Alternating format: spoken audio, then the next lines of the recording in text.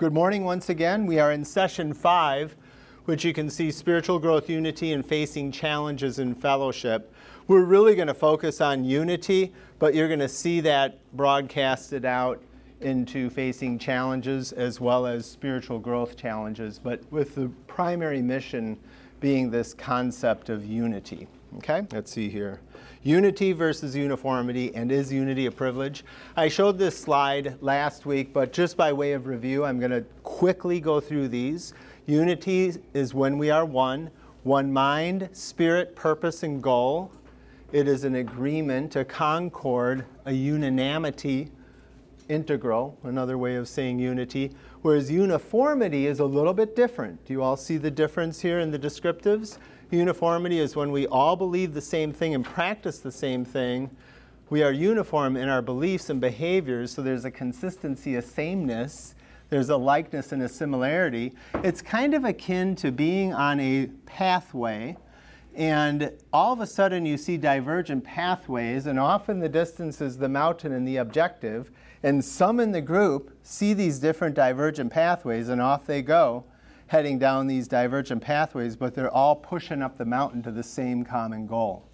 As I look around the room at each one of you, you've all got unique giftings, unique callings, unique ways of communicating, unique ways of expressing the image of God, the imago Dei.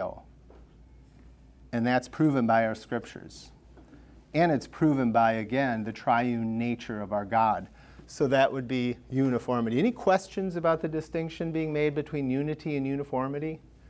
It's an important concept. Okay. And then we talked a little bit about brothers and sisters.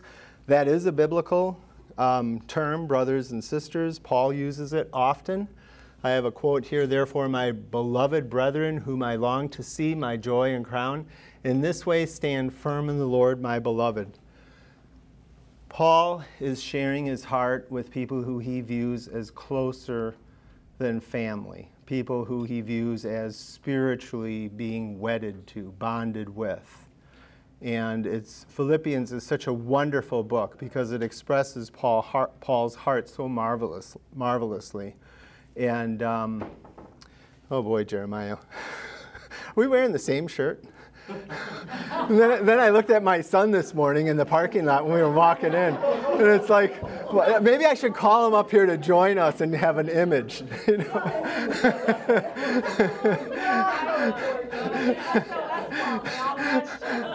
And then you know what I'm going to do now? I'm going to blame Diane because I showed her 2 shirts, and I said, which one should I wear? And she said, oh, I don't care. So is this unity or And should I go home and say? We need uniformity. Uniformity. Oh, my. Anyway, I digress. The important thing to keep in mind is that unity is very much tied to joy. The more united we are, the more joy-filled our expression of purposes, of goal, and it's just the place of perfect design for where our Lord would have us be. Sadly, as I look around this room, as I've said before, I do see a bunch of sinners, and I'm looking at one myself, of course, and this is the big challenge to our unity. Okay? But the important concept here, just like we talked about in 1 John, unity is tied to joy. Don't ever forget that. So heavily, that is, make an extended effort to promote your unity within your family, within your friend group, at your workplace if you're working, certainly here within these 4 walls and whenever you're expressing fellowship or engaged in fellowship with one another. Unity is tied to joy. We live in a world that could use a lot more joy, don't we? And we could be certainly we have the opportunity to be expressing that. These are the 6 topics that you have in your notes. Agreement on core doctrines is the first bullet, and we're going to jump right in to understanding that. These were some introductory slides. Question, Dana? Tip that screen just a hair because it looks like it's, yeah, there you go, thanks. Super. Everybody good with that? Got the right angle? I had asked this question, do we live in a fractured and divisive world? And we spent about 10 minutes talking about that. We don't need to revisit it. But I would also say that we live in a very selfish world, very self-obsessed. And I think we had talked a little bit about that earlier on in the fellowship classes.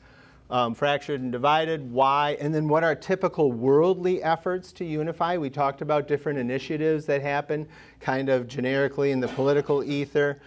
Certainly you see ecumenical. Do you know what I mean by the term ecumenical? It means like across different churches, different religious sectors. You see these efforts to pull everybody together and create this unity. Well, remember one of our key points. What's the first key point on your notes? We have to have agreement on core doctrine, on core teaching. And so ecumenical activity needs to be viewed very suspect, because engaging in unity without core doctrine, without commonness in teaching, presents challenges and ultimately failure in whatever unity might be manifested by the effort of man in such a effort. Does that make sense? It's a very important thing to keep in mind as we express our fellowship in the Christian life. What is the biblical goal of both believers and his church in unity? Glory to God, sanctifying oneself, all these different types of things come into play. The church are those who are internally unified in divine life, spiritual life, revealed truth, common purpose, mission, and eternal destiny. There you have a true biblical church. All in Christ are the one true church. And then we've got different scripture passages. I added the one there in red because a week ago it wasn't there. And I started reading John 4 until everybody's like, stop. I'm like, yeah, this doesn't make sense. But 1 John chapter 4. We're actually going to kind of rotate back into that. Spiritual growth, unity, and facing challenges in fellowship. Session 1, foundations. Let's see here. Session 1, foundations of fellowship. This just goes back into the history of what we talked about. Unity in the Father and the Son. I do want to bear down on this just a little bit more because it's so vitally important that we see our unity as expressed by who our God is. In 2 Peter chapter 1, verse 4, you could write that down as a key verse under this heading, unity in the Father, the Son, and the Spirit.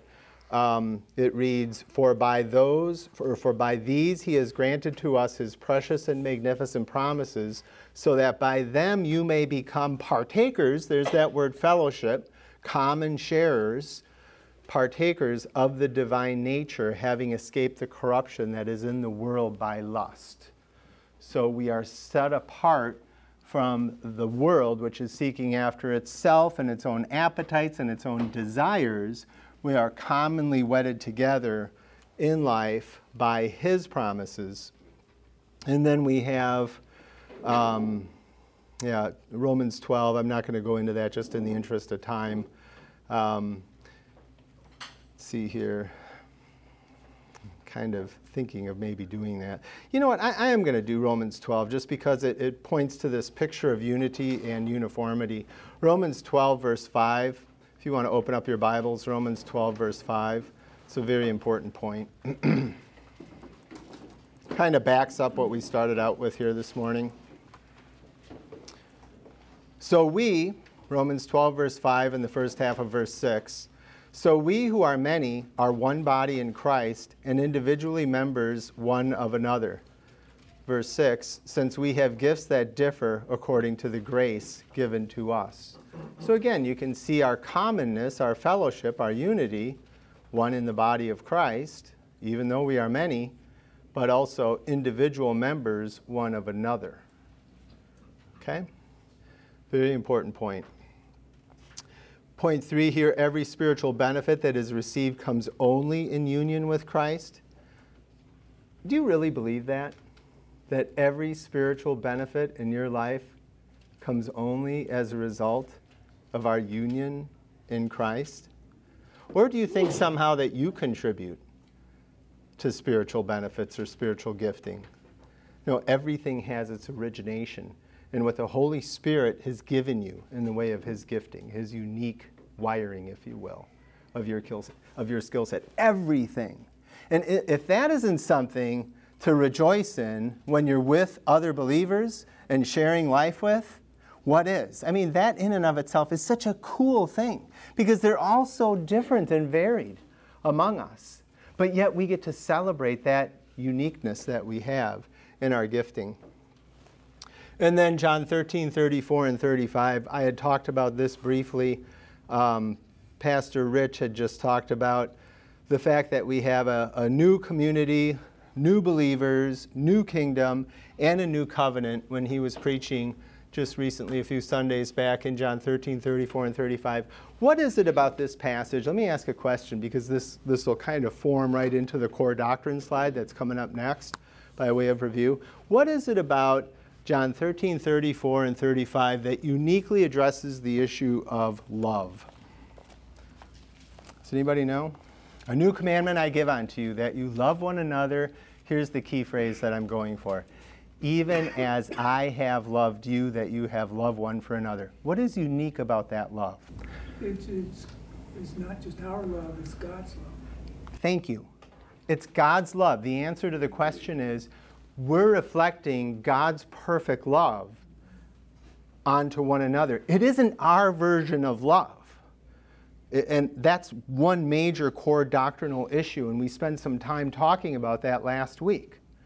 It's God's version of love that we reflect onto one another. And then the very next passage is what probably will be addressed next week. By this all men shall know that you are disciples of mine, if you have love one for another. We're not talking about worldly love here. We're not talking about our own definition of love. We're talking about Christ's specific kind of love that he expressed to humanity when he was here with us. So it's a very important point to separate ourselves from the floppy kind of love that we see in the world today. As a matter of fact, I went to an old theologian that I've referenced before. S. Lewis Johnson has a great sermon in 1 John chapter 4, and he talks about how the subject or the heading of his sermon was the divinity of love, the divinity of love. And he talks about how people like Ralph Waldo Emerson said way back over 100 years ago, he was really the first transcendentalist, Ralph Waldo Emerson. So don't look upon my quote of his name as holding him up in some kind of high level of esteem.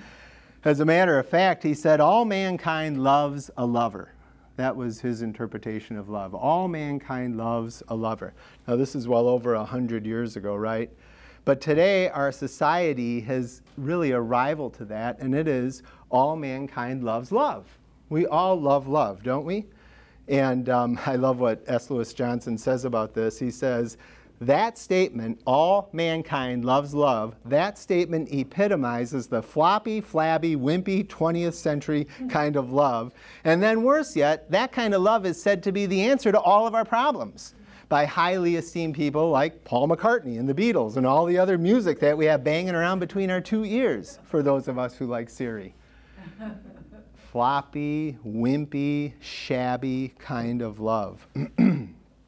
Then there was another theologian by the name of, I love this name, Gerhardus Voss, V-O-S, Gerhardus Voss.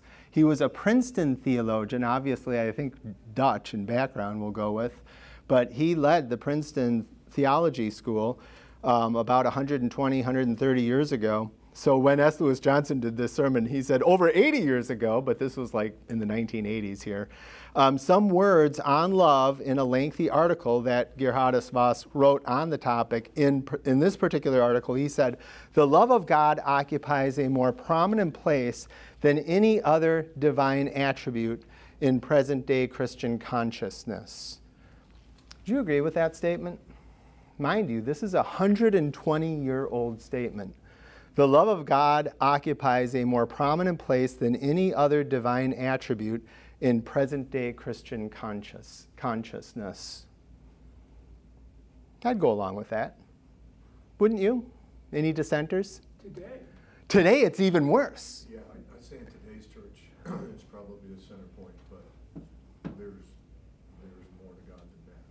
far more to God than that. I mean, everybody keeps hanging their hat on the God is love thing, but God is also a consuming fire. He is also a vengeful God. You know, he is also a jealous God. But everybody goes, no, God is love, so anything anyone does is okay because you're just supposed to love them. Amen. Yep.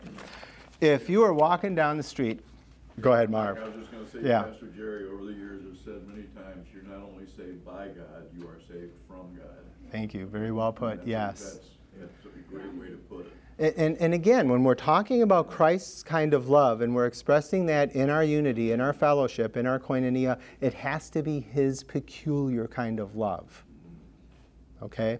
And there are times in which engaging one another in love, especially as it relates to sin or things that have been said that are inappropriate, can be really quite difficult. If you were out on the sidewalk today and you had opportunity to witness to somebody and you gave him or her the gospel and they heard you out, and what in your experience, perhaps many of you have done this or something similar, maybe a family member who you've witnessed to, in your experience, what is the typical secular response to the gospel message as you witness it?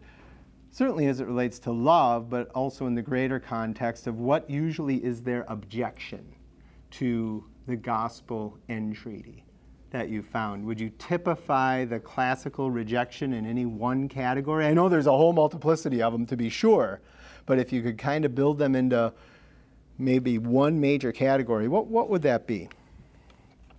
That there's only one way. That there's only one way is an objection, because most people on the street believe that there's multiple ways to God, if not multiple gods. Thank you. That's a very big one. Why does God allow that in sex? Yeah, that's a big one. I think they think that they're good because he is loving, so they're good. Excellent. Very good. True. All of these are very good. I'm going after one, and it relates to what our study topic is. What is our equip topic? It is this. What about the church? What I look at when I see Christianity in action, when I see a dysfunctional, disunified, broken church, I don't see a new community. I don't see new believers. I don't see a new kingdom. I don't see a new promise. Maybe right. It's a pretty big problem that we have in the church today. Let's move on. Agreement in core doctrines. Is it even possible? Believers should share a common understanding and acceptance of those essential Christian doctrines and beliefs. And then I reference the Acts 2:40 through 42, where the original church as founded, again, it's a historical document related to the founding of the church, and they gathered up and engaged in fellowship, the breaking of the bread, teaching. Teaching is really the one key element of that. Who were the people propagating the teaching in the early church according to Acts chapter 2? The apostles. It was apostolic teaching, absolutely. As a matter of fact, if you go to Acts chapter 1, verse 22 right here, when they needed to fill out the 12 apostles, they wanted the 2 new apostles to have been a witness to the resurrection. So this is from where we build our stability in our union, and that is apostolic declaration of truth. And we have unity concerning how the apostles expressed the life and under the inspiration of the Holy Spirit, our mandates, our imperatives, by virtue of their teachings. That's what we stand on. This is what unites us. Core doctrine, core teaching. Unity with God through the Lord and the Spirit. This is the activity of the triune God presented in Ephesians. And then I love the Acts 17:17 passage. I know we've spent a fair amount of time in John. You know what? That is wrong. That should be John 17:17. I don't know where Acts 17:17 came from, but that is John 17:17. Sanctify them in truth. Thy word is truth. From that passage, notice what he does. He then goes into this wonderful communication on the unity of the disciples being caught up with the Godhead. Pay careful attention when you're studying Acts chapter 17 about that sequence, how the truth is the core of our sanctity, and then it builds into the expression of our unity in Acts chapter 17, verses 20, all the way through the end of that beautiful prayer chapter, high priestly prayer chapter. So it's very much of an essential of what we have in our faith. Are truth and doctrine to be considered as obstacles to our unity? And I'm asking that as an open-ended question. Are truth and doctrine to be considered as obstacles to our unity? Hands going up all over the place. The correct answer is no. That's good. Go ahead. Well, now that I know the answer. I didn't see your hand. I don't see well out of my right eye, and I turned my head just for an instant, then I turned it back and caught it. Sorry. Yeah, I was going to say that truth and doctrine are definitely should not be an obstacle in relating to other believers, followers of Christ.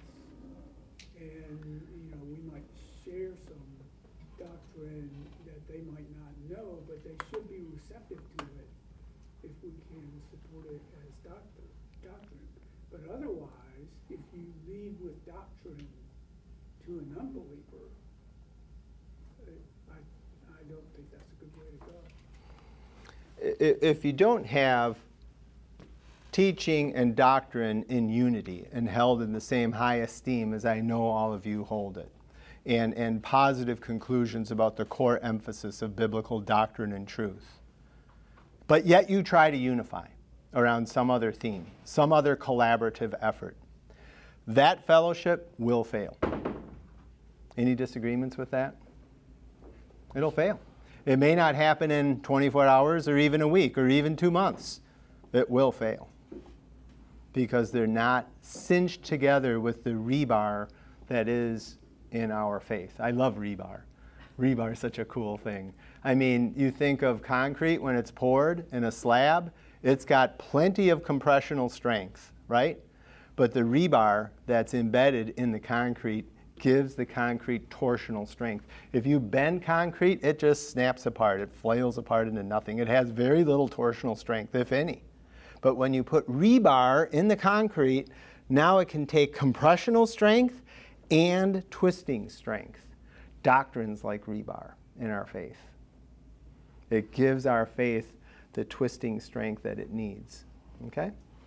Kind of a weird analogy. But yeah, forgive me. That is John 17:17, please. Teaching, the word teaching in Acts 2 is the word didaxe, which you probably recognize somewhat from didactic, which is just another term for teaching. It's used 30 times in the Bible. There's actually another, let me see if I've got this right, the rule. Yeah, there's another meaning of the word, which is a rule or measure of faith, is another way that it's been defined. And there was a very famous doctrinaire teacher from the 2nd century in the church. His name was Irenaeus. And he has a wonderful statement etching together the doctrines of the faith. I'm just going to take a minute and read it, because this is what is the rebar of our fellowship. This is extra biblical. I'm not reading to you scripture. I'm reading to you what is commonly known as this person. Again, he's commonly known as the first great theologian to pull together the teachings of the Word of God and add coherence and architecture to them. Again, he did it in the 2nd century, and he's famously known for his standing firm against, does anybody know? What was the common heresy of the 2nd century? He stood firm against the Gnostics. Eric's got his mouth like this. You know, don't you, Eric? The Gnostics. He debated the Gnostics in Rome. And when he was in Rome, his town in France, Lyon, was absolutely subjugated to a mass murderous mob that killed Christians brutally. And when he came back to a church that had been decapitated virtually by the anti-Christian hatred. But nonetheless, this man famously wrote in the 2nd century, and listen to this doctrinal statement, it's beautiful. There is one God, the Father Almighty, who made the heaven and earth, and the seas and all the things that are in them, and one Christ Jesus, the Son of God, who was made flesh for our salvation. And in the Holy Spirit, who made known through the prophets the plan of salvation. Now the prophet there, that's a reference to the Old Testament revelation. He made known the plan of salvation and the coming and the birth from a virgin, his passion and the resurrection from the dead, and the bodily ascension into heaven of the beloved Christ Jesus our Lord, and his future appearing from heaven in the glory of the Father, to sum up all things and to raise anew all flesh of the whole human race, in order that to Christ Jesus our Lord and God and Savior and King, according to the will of the invisible Father, gotta scroll down, every knee should bow, of things in heaven and things in earth and things under the earth, and that every tongue should confess to him, and that he should execute just judgment towards all, that he may send spiritual wickedness and the angels who transgressed and became apostates, together with the ungodly, the unrighteous, and wicked, and profane among men, into everlasting fire. There you have the everlasting fire, attribute of God expressing his love. Perfect love, perfect judgment. They have to go together. They have to. Into everlasting fire. But also may in the exercise of his grace confer immortality on the righteous and holy, and those who have kept his commandments and have persevered in his love, some from the beginning of their Christian course and others from the date of their repentance, and may surround them, and that he will surround them with everlasting glory. Again, written about in the 2nd century by Irenaeus of Lyon. A great statement of our common agreement on core doctrine. Any other thoughts or comments about the importance of that? This last statement here on the bottom that just kind of popped on, believers should share a biblical understanding and share acceptance of essential Christian doctrines and beliefs. That's kind of a summary statement, and if you want to make a note of that, you can, but you can see the scripture text that you can put on the blanks on your note paper, just as a reference to backing up how vital it is that we have core doctrinal agreement. Okay? So we will push on to the next topic, which is love and humility.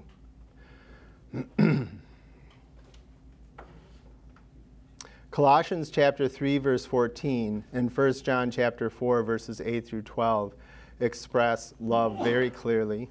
God bless you.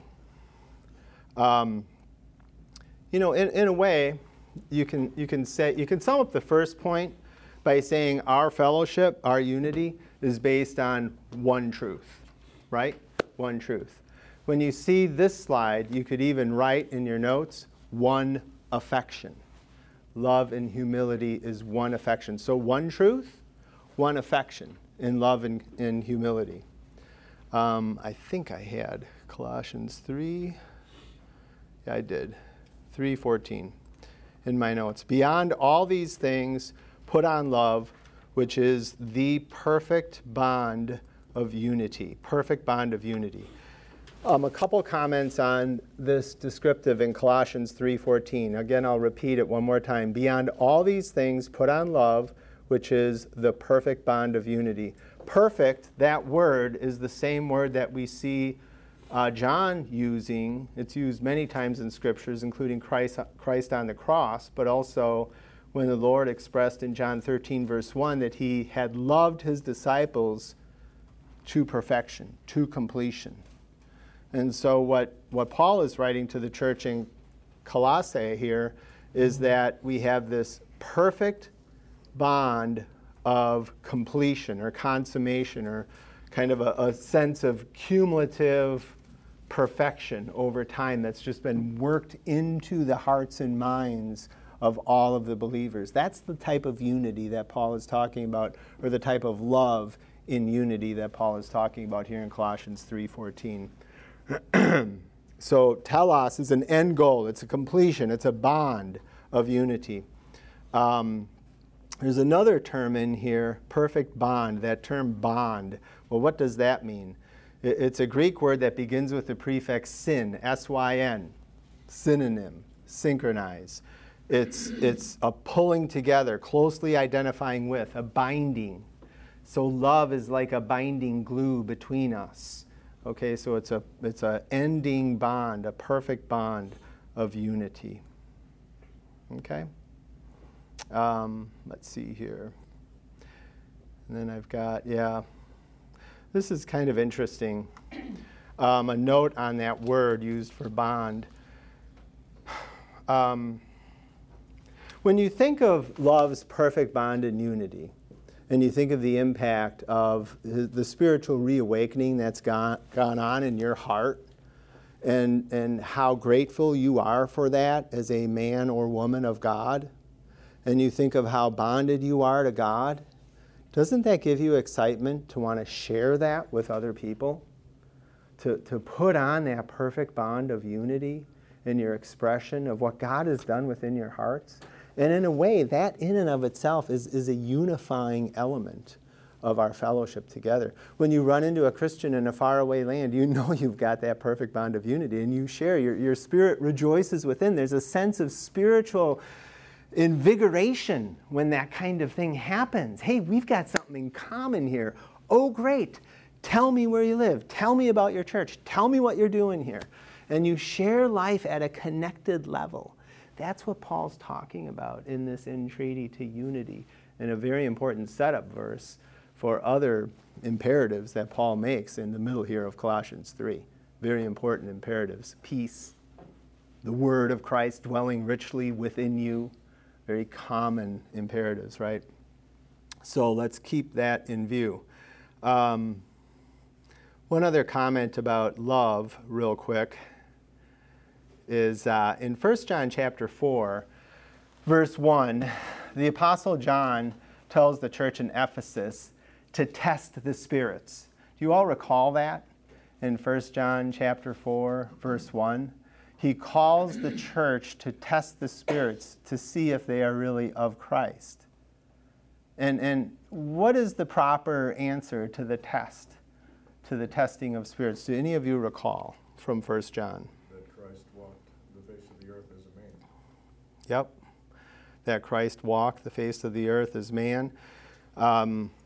He said in verse number 2, by this you know the Spirit of God. Every spirit that confesses that Jesus Christ has come in the flesh, is from God, and every spirit that does not confess Jesus is not from God. This is the spirit of the Antichrist, of which you've heard, and that it is coming into the world already.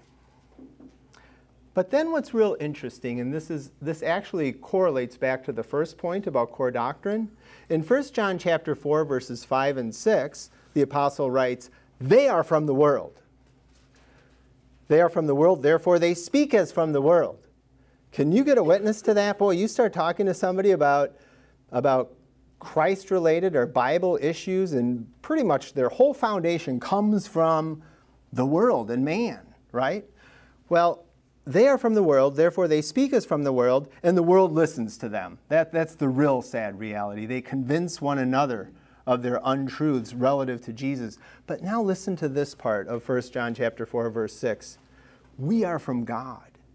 He who knows God listens to us. Who are the us?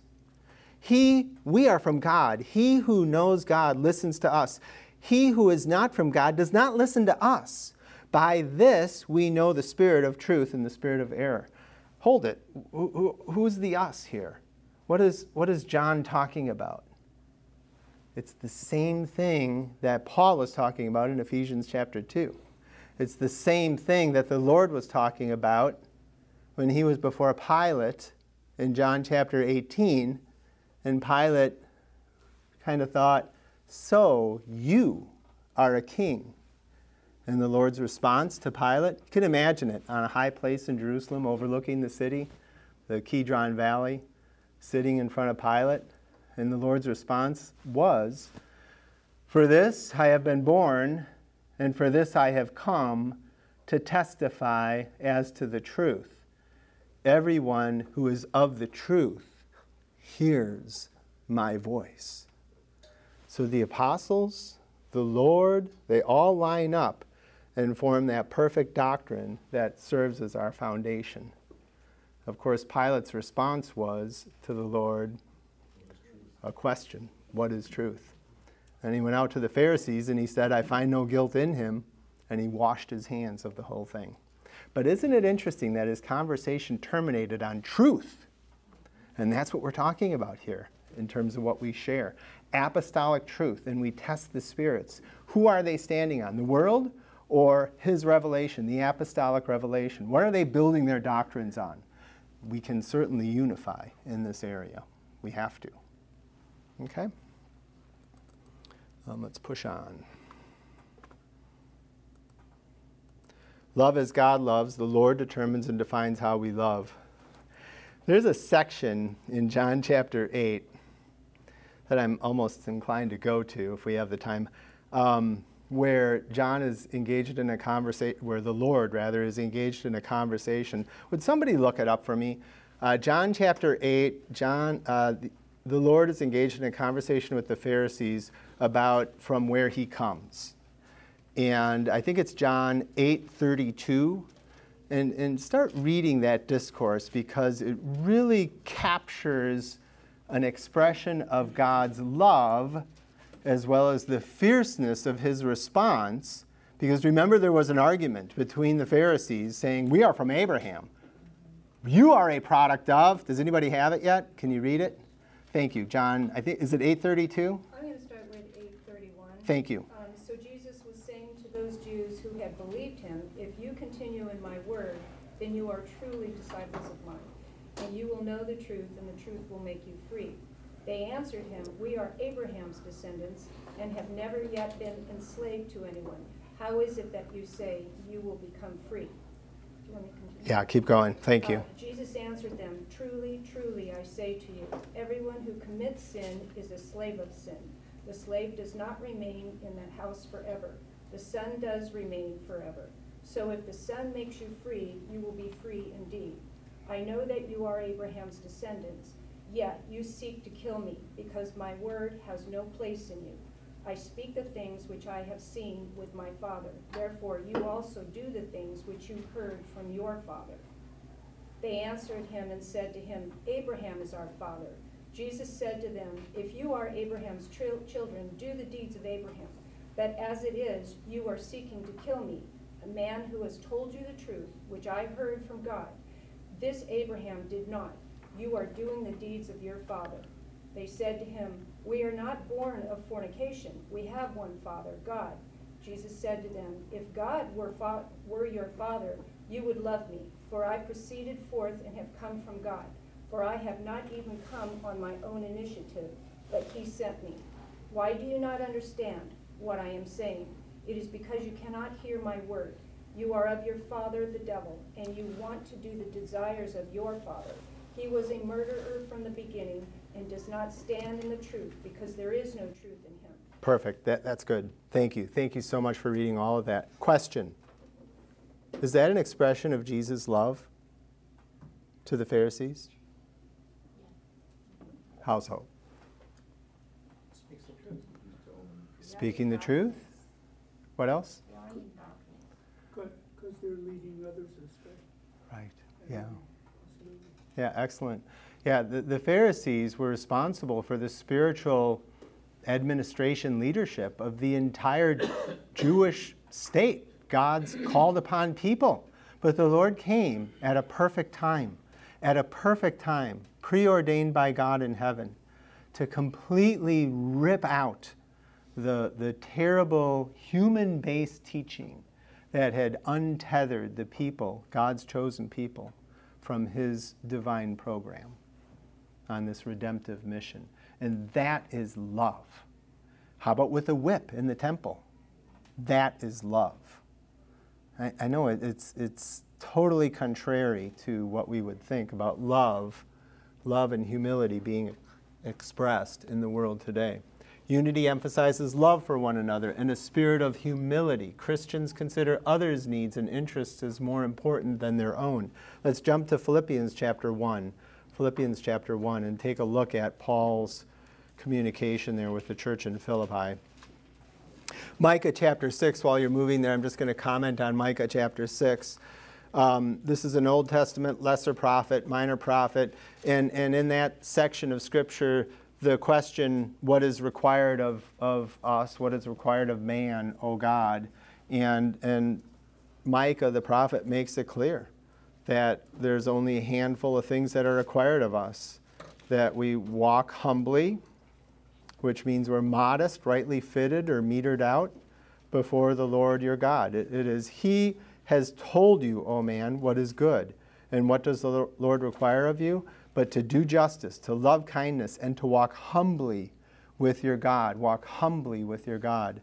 This is a person who's rightly measured out. Not measured out by people, not measured out by even your best friend, but rightly humbled before God.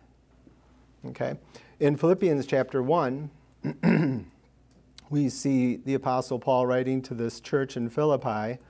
He begins with, "For to me to live is Christ, and to die is gain. But if I am to live on in the flesh, this will mean fruitful labor for me.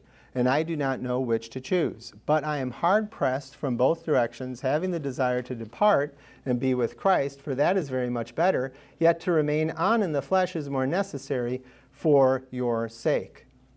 Isn't it interesting that Paul has no problem being called home to be with God, whereas we fight against it and we weep when a brother passes so much, and of course we miss him.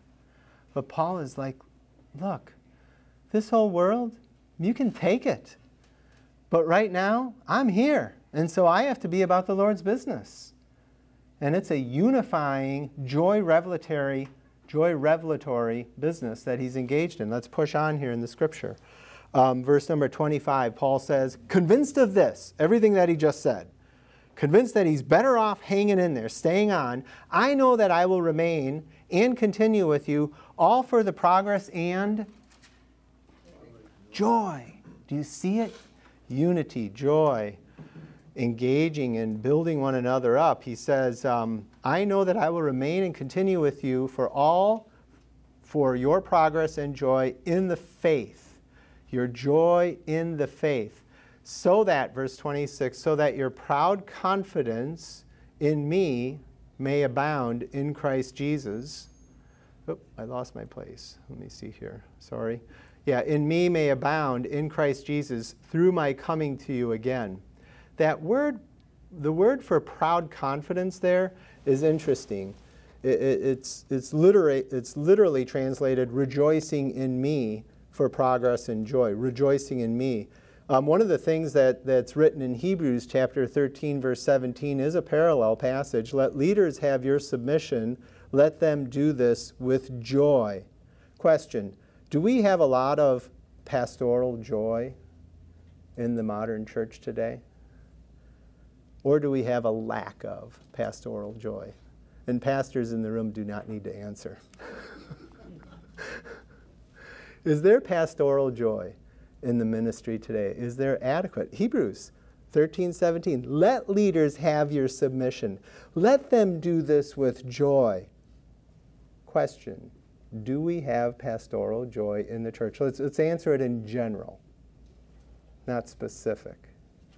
We'll say that we have pastoral joy going on around here. And I'm not a pastor at all, but I'm going to say yes, there is. But in the church writ large, what say you? No. Sorry? No. Why not? Yeah. Well, just because you hear of so many pastors leaving their jobs and finding other pursuits, and then plenty of churches just closing, partly by the churches without pastors because they left. Yeah. No, it's so true. You're exactly right. There's so much turnover in the leadership of churches. People dropping out of eldership positions, deacon positions. Why? Because there's so much disunity, so much sin, so much yelling and screaming about the color of the carpet, or far worse. Okay? And the fact of the matter is, for the sake of our God's very essence and his perfect unity, we need to focus on giving one another joy, especially our pastors and our leaders. Go ahead, please. So one of the things I'm noticing in today's society is you're not allowed to make anyone feel bad. You can't make them feel threatened or embarrassed or disagreed with, because if you do, then that's not love. Right. So a lot of the Christian church is now all about love, and therefore, if you're gay and you want to get married in their church and people say you can't do that, that's offensive, therefore that's not love. But it is truth. So we're not allowed to tell the truth, because the truth might hurt somebody's feelings, and if you hurt their feelings, then you're not loving them. So what we've done is redefine what God's love is, and we've got about half the Christian church following that, and the rest of it's following that. And when the other half of the Christian church goes away and follows that, what happens to their fellowship? It comes undone. What happens to the joy of their leaders? Gone. See how vital to our unity love, humility, core beliefs are. We have to camp on that. We have to fight for it. As a matter of fact, if we're not fighting for it, chances are pretty good that we're fighting one another because of our very nature. We bite and devour each other if we're not intentionally looking for how to combat the world and its system as it's lurking around there rather than eating our own. Question, Marv? Yeah, I was just gonna say the major dominations are all splitting. The Presbyterians are split, the Lutherans are split, the Methodists, I was trying to think, yeah, they're the latest ones. They've split, and it's all split over doctrine. Split over doctrine, love, humility. I'm Yep. sorry, Mike, go ahead. No, I'm sorry, I was interrupting you. Yeah. It's, what they split over is, one group says, this is truth, this is doctrine, this is everything we believe, and the other one is saying, nah, we've kind of moved on from that, and the world says this, and the world says that, and they try to mix that with this. That's where the splits occur. Amen. Thank you, Marv. Spot on. And now we get a sense of why this is just so vital. Look at verse 17, or verse 27 rather, of Philippians chapter 1, because this is another important teaching that contributes to our unity. But those are great comments. Did you have a comment, Hillary? Please. I was going to say, I think the culture's at play, but I think it's really the strength of the leader that is their problem. So in our church, right, like our pastors preach truth, and they're joyful because they know they're following the Lord and the Bible. And so I don't think joy depends on numbers, so obviously you agree with that. It depends on our adherence to truth. So our leaders are joyful because they know they're following Scripture, and then regardless of what people are saying to them in the body, they know they're following the Lord. And that's what's happening with all these other churches, is they're pandering, and then they don't have ground to stand on, and they know that there's no strength in the leadership, and then they're just falling apart. So I think it really has to do with the leader. As much as the constituents are at play, it really has to do with them. Because even if they have one person that they're leading, as long as they're leading in strength with Scripture, then they'll have joy. Yeah. And the Holy Spirit engages in a convicting ministry for all of us, leadership, the members of the church. And we need to be about the business of making their vocational their calling, joyful, right? Hebrews. And we need to be about the business of submitting to the Holy Spirit when we're under conviction. And our leaders, they emulate that too. And they hold together the constituency that is this church, the organization and structure, and adhere to their adherence to core doctrines, and their example in that is vital to our unity, as you're saying. Any other comments, please? Do you have an erosion of core doctrine and that starts usually with leadership being that way, then you end up with a church that, to love others, starts turning to social issues instead of biblical. Yeah, thank you. Or even loving the world, the whole green movement. Yeah, no, thank you. Thank you. Great comments, everybody. We need to roll. Verse 27 of Philippians 1. Only conduct yourselves in a manner worthy of the gospel of Christ, so that whether I come and see you or remain absent, I will hear of you that you are standing firm in one spirit, with one mind, striving together for the faith of the gospel, in no way alarmed by your opponents, which is a sign of destruction for them, but of salvation for you, and that too from God. For, verse 29, for to you it has been granted for Christ's sake not only to believe in him, but also to suffer for his sake, experiencing the same conflict which you saw in me, and now here to be in me. That word conduct yourselves is an interesting Greek word. It has to do with something called polis pride. You know what the metropolis, polis? It's when people are all in one community, one city, and there's this sense of civic pride that gets pulled together. That was going on in this church, where they were proud of their heritage, proud of their history. Some famous historical battles had occurred in and around the part of the world where Philippi is or was. Well, the ruins are there today. But the point is, we have pride and every right to be encouraged in this sense of civic communal pride. There was once a day when I was really proud of, my home state and my home city and my country, and now it's changing. Anyway, enough.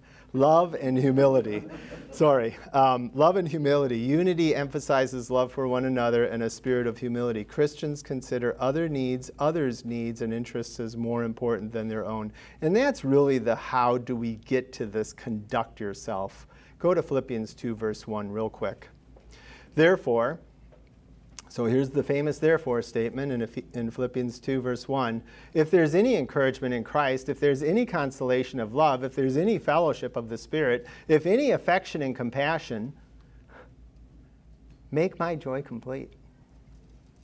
By being of the same mind, maintaining the same love, united in spirit, intent on one purpose, do nothing from selfishness or empty conceit, but with humility of mind regard one another as more important than yourselves. Do not merely look out for your own personal interests, but also for the interests of others.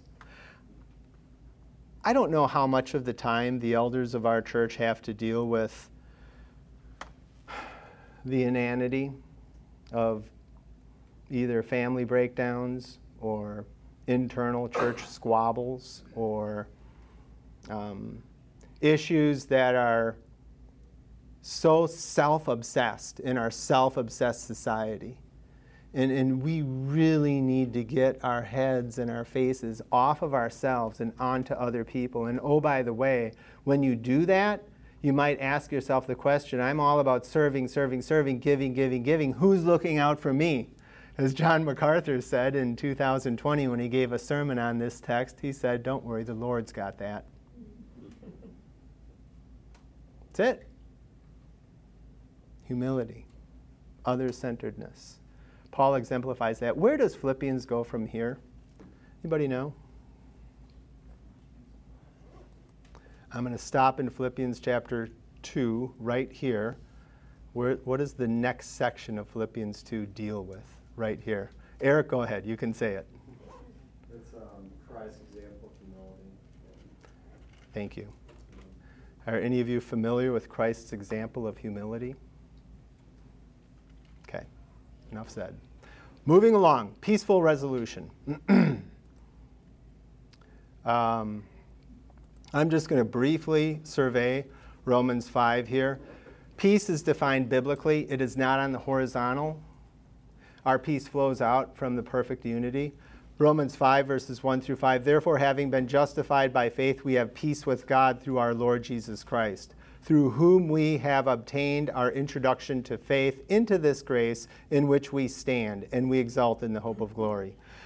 Verse 3, and not only this, but we also exult in our tribulations, knowing that tribulation brings about perseverance, and perseverance proving character, and proving character hope. And hope does not disappoint, because the love of God has been poured out into our hearts through the Holy Spirit who was given to us.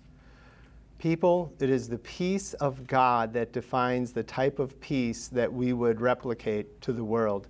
And you see this perfectly communicated in Ephesians chapter 2, 14 and 15, when this uniting of the Jews with the Gentiles is brought to bear in the Apostle Paul's communication, being brought into one common fellowship.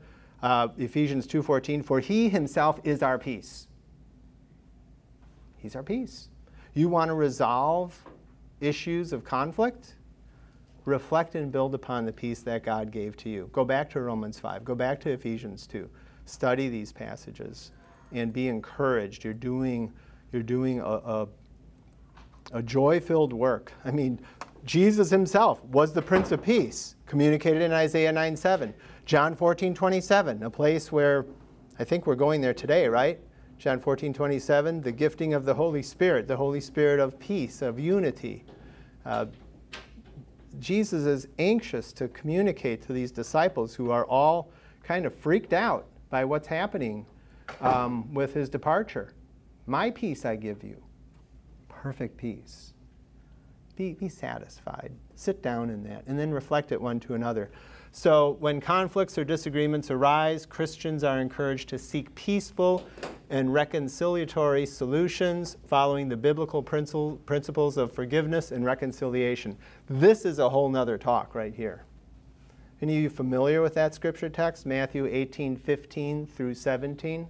It is what we are to do to resolve a scenario where a brother is sinning, how we are to go to him and try to win him back if he listens to you, how we're to grab a couple more so that every word may be witnessed.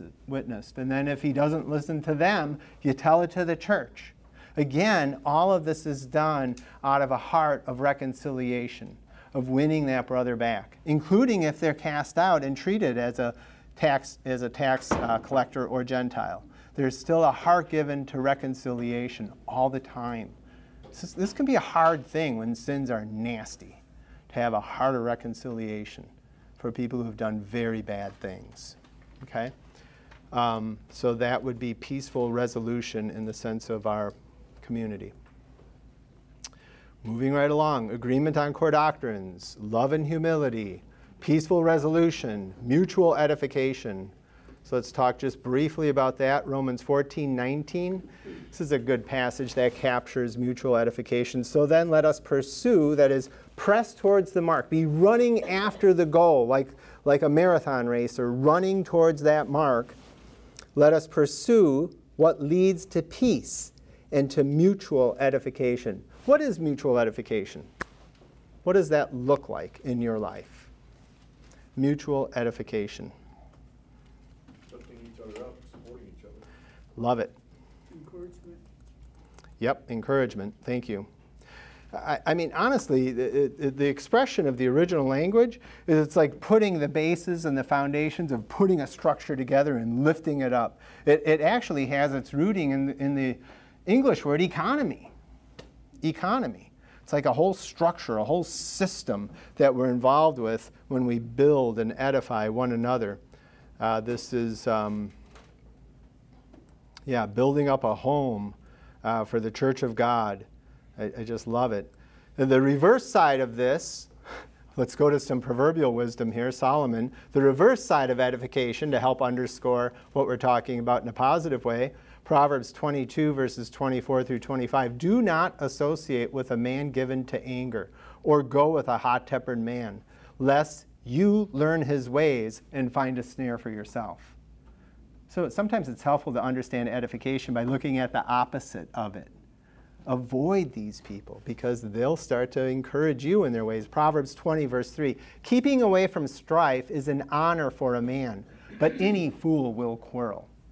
That's Proverbs chapter 20, verse 3. Keeping away from strife is an honor for a man, but any fool will quarrel. Mutual edification. I guess I could have put all this up there for you. That would have been nice. So there's your scripture passage and what mutual edification means in the original language. And I'm not going to go into George MacDonald. My wife begged me not to, so I'm definitely not going to. But I did put those slides in there. He's a cool guy. He was a pastor in the late 19th century that had much to say on this topic. But the bottom line on this understanding of mutual edification is that believers are called to build each other up spiritually, encouraging growth in faith, knowledge, and character. That's kind of landing the jet on mutual edification. You get a mugshot of them, but we are moving right by that. So we have been through doctrines, love and humility, peaceful resolution, mutual edification, now worship and service. Worship and service. If you go back to the Acts chapter 2 passage, you can certainly see how the apostles not only saw the impact of the Holy Spirit in saving thousands of new converts to the faith, but also the sweetness of their engagement in fellowship, worship, and service one to another. Notice how the church just defaulted to that mode of operation.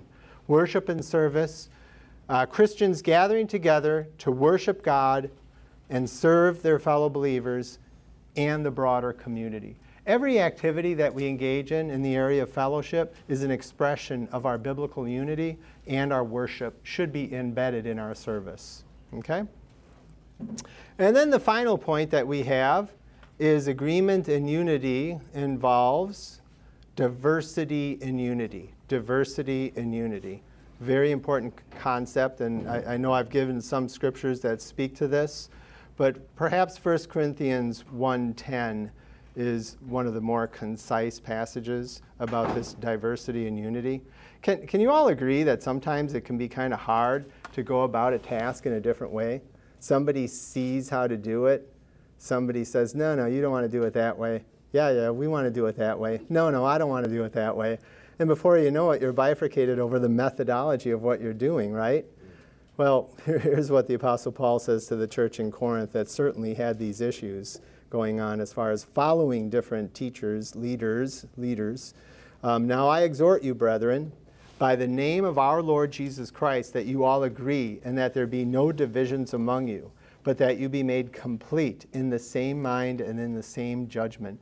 There is diversity in terms of these paths, in terms of these ways of seeking to unify, but ultimately, John 10 is great too, because it speaks about how the expression of God in saving us in his rescue mission, pulling us out of the sheepfold of the Pharisees, was a triune effort. The Holy Spirit was involved, the Son of God was involved, and certainly God had preordained it. In John 10, you can see that very clearly. There's a unity in terms of purpose in the redemptive work that we ought to be reflecting when we engage in our sense of diversity, understanding diversity in our unity. Unity does not mean uniformity. Biblical unity can exist within a diverse group of believers who may have different gifts, backgrounds, and cultural expressions, but are bound together by their common faith in Christ. If you look at the battlefield of different faith systems that are in the world, there's not one. Buddhism, Hinduism, Shintoism, animism, paganism of any stripe or type, vain secular philosophies that has coherence, like our faith, like our doctrine. There isn't a one. They have massive gaping holes in them. And perhaps one of the greatest expressions of this is in Psalm 133. Could I have a volunteer read the 3 verses of Psalm 133, please? David is coming out of a period of warfare, of great conflict. And his heart expresses a degree of rejoicing after seeing warfare, killing, murdering his best friend Jonathan, the king killed, a civil war between his followers and his army and that of the remnant of King Saul. and his army, Abner against Joab. I think those are the two generals. They were fighting each other for years and years. And the fighting was terrible. And David comes out of that. Who's got Psalm 133? Could read the first, the three verses. Thank you. Behold how good and how pleasant it is for brothers to dwell together in unity. It is like the precious oil upon the head, coming down upon the beard, even Aaron's beard, coming down upon the edge of his robes. It is like the dew of Hermon, coming down upon the mountains of Zion, for there the Lord commanded the blessing, life forever. Yeah, and it's a 3,000-year-old psalm, a song of rejoicing, of thankfulness that King David is expressing to God in heaven for the unity that he now sees finally in Israel. It was a unity that is unrivaled in terms of how long it lasted, with his son Solomon basically ruling over a common united Israel for a long period of time. And this is an expression, behold. So he's calling attention to this great unity. Unity is good for the soul, is what you would fill into your line there. Unity is good for the soul. It is a true unity. It is reflecting of God's very essence and nature. And when he uses that term, behold, he's saying, check this out. Look at this. He's really trying to draw attention to what he's communicating here. Unity is good. It is good for the soul. It's in God's very nature. It's not organizational. It's not in some type of church movement thing to unite. I mean, if you look at the Roman system would advocate, well, we need to pull everybody back into the one common church. That's what we need, one common church unified. And they'll lean into John 17 for that. But then you look at the last two popes. Do you see a lot of unity in core doctrine between the last two popes? Anybody know anything about the last two popes? The current one and the one before him? This guy's off the wall now. They were like this. Going to the one world church. Yeah, you had one who was doctrinaire, very much of a biblicist, still falling under the auspices and the influence of their doctrines. And now you've got a guy who's essentially a communist running the Roman church. Again, it's a structure for disunity. It's a false unity. And so Catholics will sometimes come about saying, look, we need a John 17:20 kind of unity. Come back to the original church. Well, their church is absolutely not a biblical church. Sanctifies the body, 133:2. This notion of oil running down. This is complete sanctity, covering Aaron's beard down, even dripping onto his ephod. This is a sense of how unity washes over and refreshes you when you're engaging in it. Well, the refreshment is in the last verse, the dew of Mount Hermon, which is a mountain in the far north of Israel. Some people would say, hey, how can this 9,200-foot mountain cause water to occur on Mount Zion? And they'll point to that and they'll say, what is the relationship here? Well, the point that David is making in this psalm is, water and moisture in an arid place is like a balm. It's a source of re-energizing, reinvigorating, refreshment. I ran around Forest Park yesterday twice and lost 5 pounds of water. And boy, did I hit the wall hard. Yeah, you perspire like crazy in a hot and arid place, although this isn't hot and arid, it's hot and humid. It was hot and humid yesterday. And my point is that when I drank, it was so refreshing to my body. And I could just feel the water re-energizing, reinvigorating. Unity should do that very thing. Does that make sense? Well, that is a wrap for unity. These are the things that we battle with every day. Love without righteousness is immorality. Righteousness without doctrine is legalism. Doctrine without love is bitter orthodoxy. And there's balance here. And we can be disunified in dealing with this, or we can be balanced, loving, conflict resolving, holding fast to our core doctrines, engaging all of this with humility. Let's pray. Oh, Heavenly Father, Lord, we thank you so much for your word. How highly, Lord, you appraise unity. It is, in fact, who you are. You're a unified God, and how you present to us. In that we rejoice. Lord, we praise you for the unity that we see in this church. We know it's a blessing from you. Just like David wrote in Psalm 133, Lord, we are refreshed, we are commonly sanctified, and Lord, we are strengthened in our unity. And for that we rejoice. We pray these things through your Son. Amen.